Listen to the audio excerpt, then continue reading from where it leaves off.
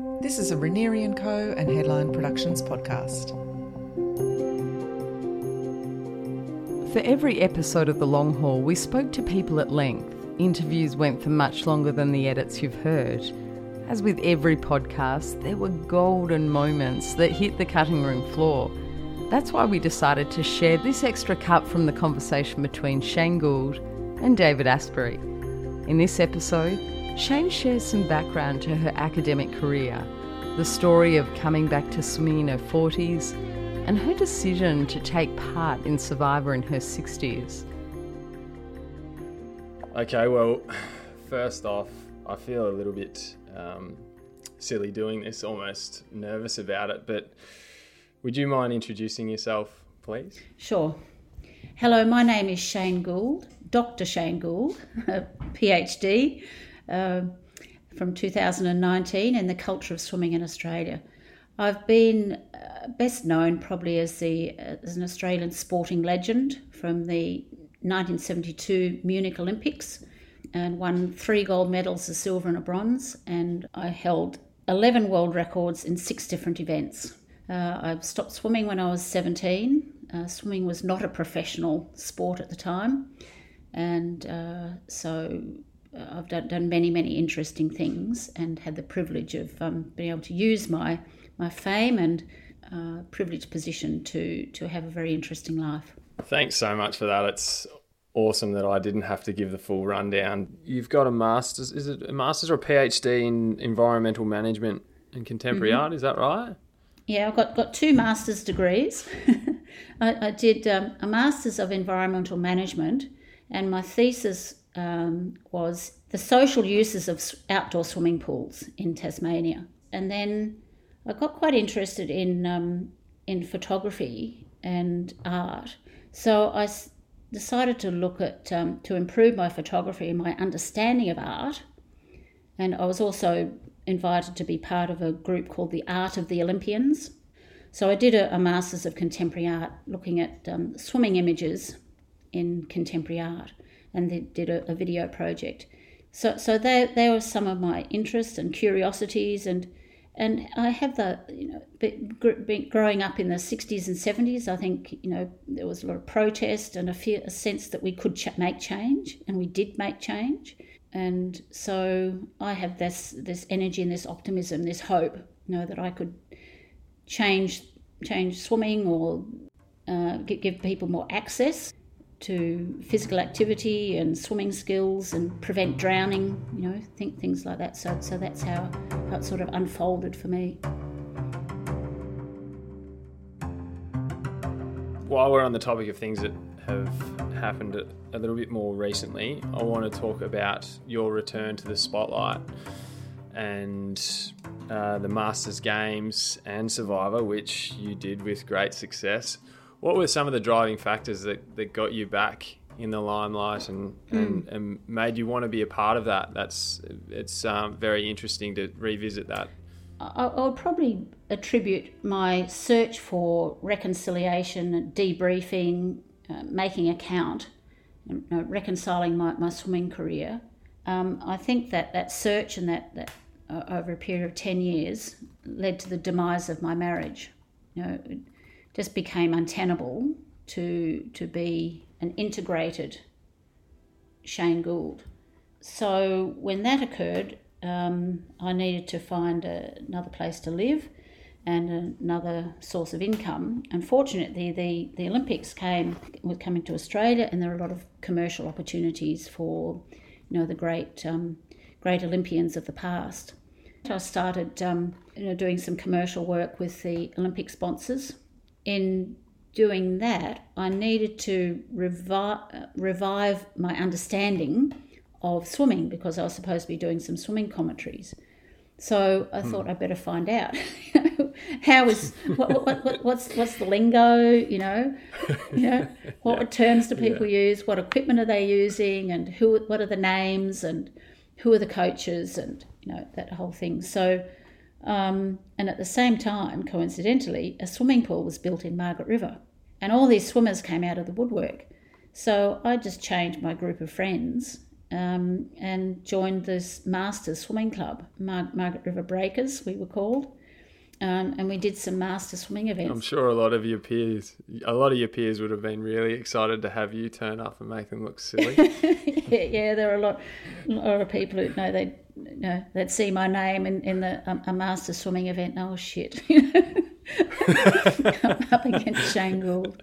So the pressure was on me, to perform. So I got serious about training and getting physically capable and studying modern swimming training and technique. So that sort of put me into that pathway of master swimming.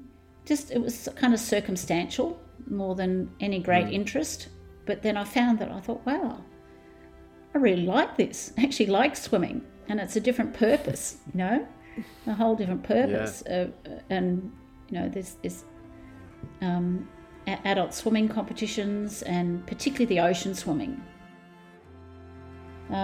So that just opened up a whole new group of people and interest and insight, and was looking at, do swimmers have to do 10 or 11 sessions a week to perform? Because I was doing 3 1-hour pool sessions and perhaps one half-hour ocean swim. I was riding my horse a bit.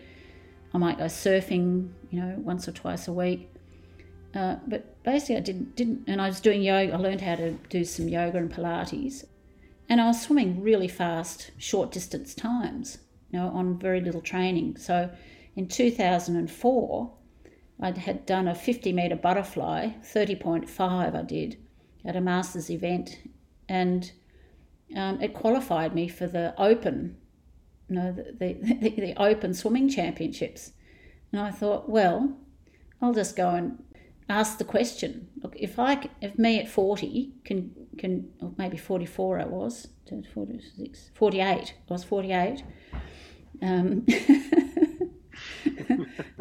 If I can qualify for the Australian national titles, doing 3 sessions a week in the pool, well, what does that mean for the athletes doing 10 and 11 sessions a week? Maybe we need to rethink that.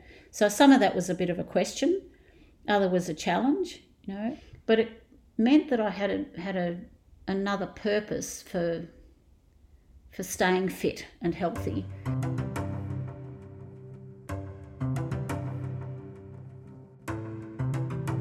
In 2000, at the end of 2017, I was working on my PhD thesis.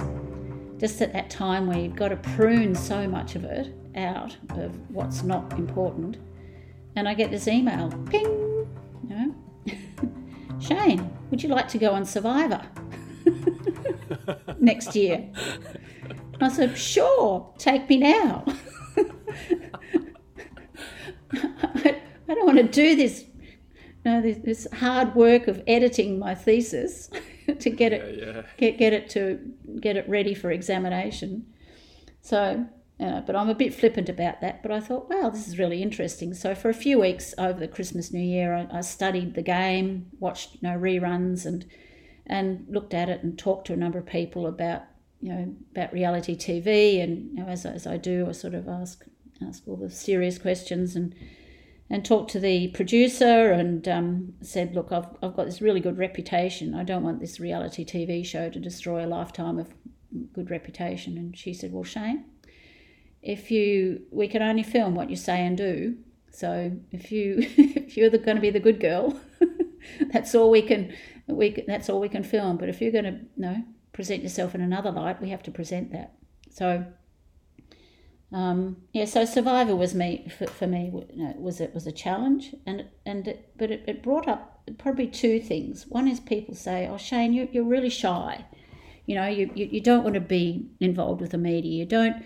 You went to Western Australia and you hid away in a private life." And I thought, well, bugger that. That's not who I am. If I'm shy, I would not go on Survivor. I would not do television interviews. I would not do documentaries. I would not do, photographic interviews. I would not do public speaking. Because what what I chose to do was to be, to be famous for actually doing something. So I think celebrity now is about being famous for being famous. Yeah, that's very valid, I think. Yeah. So I've knocked back a lot of commercial opportunities because I don't want to sell sex. I don't want to sell my body, and I'm very careful about what companies and causes I associate myself with. So I've got very, very high standards, and so in agreeing to go on Survivor, I thought, well, I think this will be okay. This won't. This matches my ethics and my values in life. Were there times where that was compromised, where you felt for the benefit of yourself in the game, did you hit a fork in the road where you're like, I might have to do something that doesn't really sit all that well with you? Yeah. I defended the game of Survivor to start with because I didn't want to identify with being a deceptive person. But my husband kept saying, Shane, it's a game of deception. I said, no, it's not. No, it's a game of strategy. But I have to concede, it is a game. You have to be deceptive at times, but you can do it nicely, and then reconcile it. That say, it's just a TV game. It's just a reality TV game. So you can justify, what you have to do. So, look, the other thing that I learnt from Survivor about myself and how people perceive me, about being shy. The other thing is about swimming being an individual sport.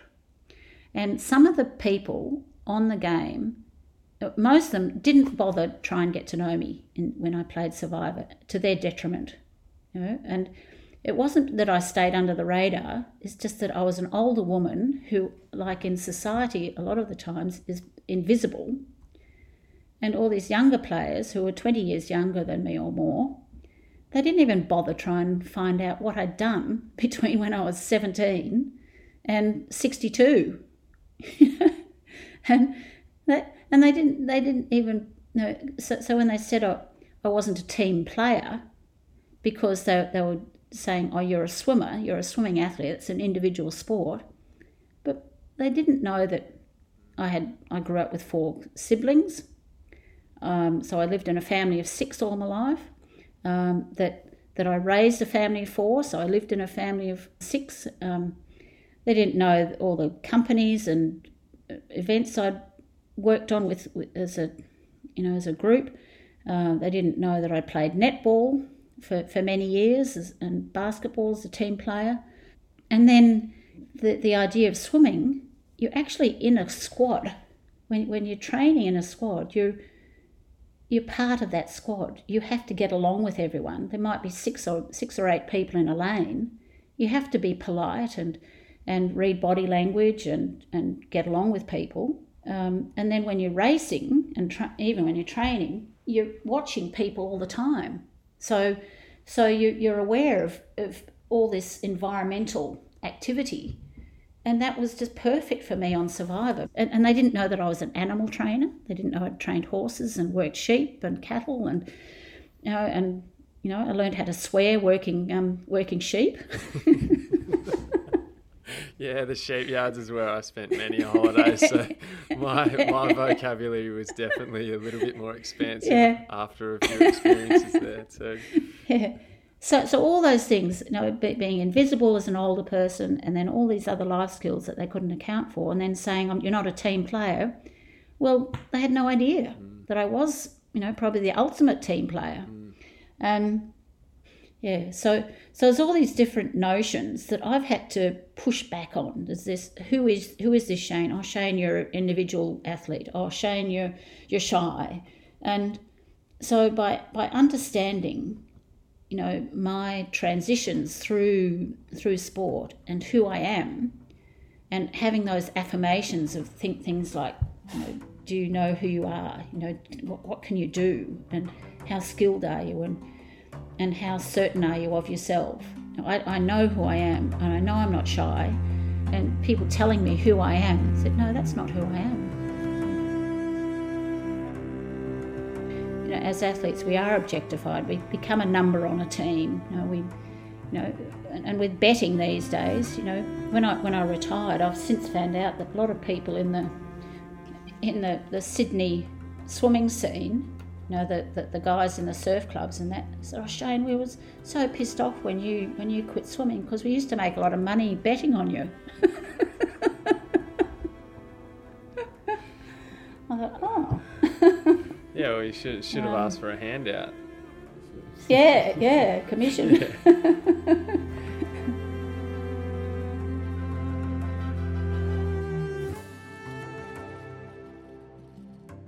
Got to look at what you value in life. So there's the value of swimming and competition.